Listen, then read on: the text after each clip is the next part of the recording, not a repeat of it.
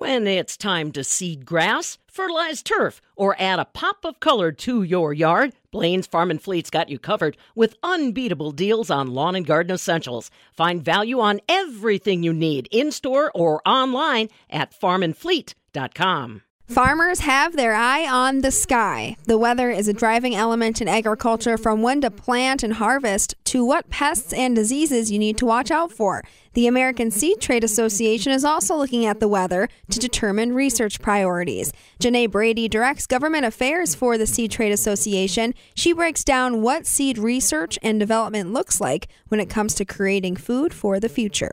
So plant breeding innovation is one of our highest priorities for the Seed Trade Association, and that goes into a lot of different elements, including how to be able to provide seed for our producers so that they can grow crops that can withstand many of the weather issues that they have, whether that's drought, whether that's too much moisture, whether that's wind speeds. There are a variety of issues that if you put into a quality seed into the ground, you're going to have a much better chance at having a quality crop at the end of the day. So we work a lot on ag research as a priority, working with USDA to ensure that whether it's through NIFA or ARS or whether it's with public-private partnerships with universities, that we're investing into research in the right areas and that we're making sure that we're looking ahead of what those issues are going to be, maybe not this year, but next year and the year after. You know, weather's one aspect. What are some of the other things that drive seed development and innovation? So gene editing is a really exciting tool right now that we're spending a lot of time in the research space. We hear a lot about whether it's food security issues with Ukraine or domestic issues at home, food waste as an example. So there's potential for using gene editing to be able to have less browning with produce on the shelves and make sure that food can last longer, and making sure that food is more nutritious, that tastes better. You know, there's a sort of unlimited opportunity with gene editing as long as we're continuing to prioritize plant breeding innovation. How does gene editing impact trade? Yeah, we've seen biotechnology as a barrier in many areas, including the EU. We've been doing a lot of work with our partners in the EU to make sure that gene editing is in a little bit of a different circumstance. It's I think countries are still working on their regulations. Even in the U.S., we're still sort of evolving our regulations over time.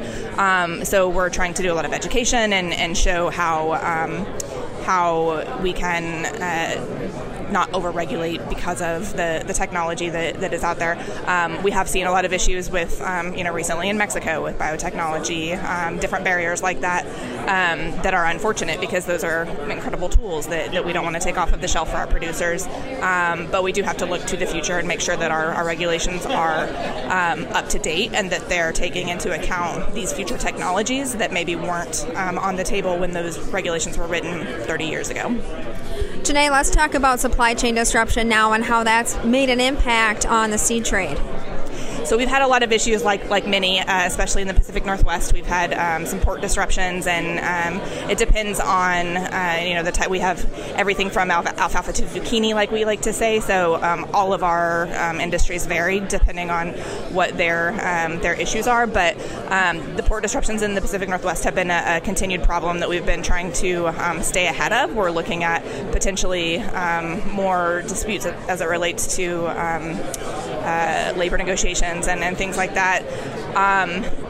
Broadly on the supply chain side, we haven't faced probably some of the issues that many have faced over the last couple of years. We've been able to make sure that we're still, we do a lot of our seed production sort of locally and regionally to the growers that then put it into the ground, and that's really helped. We've been able to weather some of those storms a little bit, had a little bit easier than maybe some of our other colleagues have.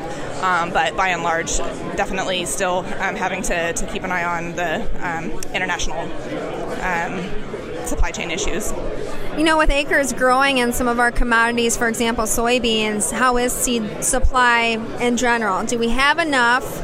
Are we going to have enough? With severe weather, does that impact how much seed will be available?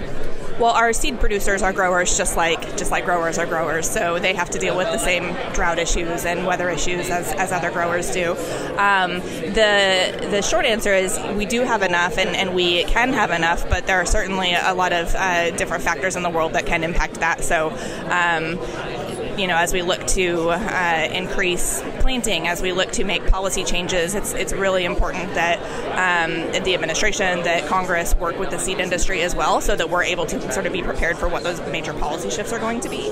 But our growers, our seed growers, are very good at what they do and at looking at the sort of year ahead to what those production needs are going to be, so that then they can be ready. Let's talk policy, and I want to talk cover crop policy because that's a key priority for the American Seed Trade Association. So with cover crops, we've seen through actual programs that have come out of USDA or potential programs that have been put forward in legislation like Build Back Better, for example, we know that cover crops are going to be an item of discussion for both the administration and for Congress, especially as we look towards the next Farm Bill. So we are trying to put into place exactly what our policies are going to be.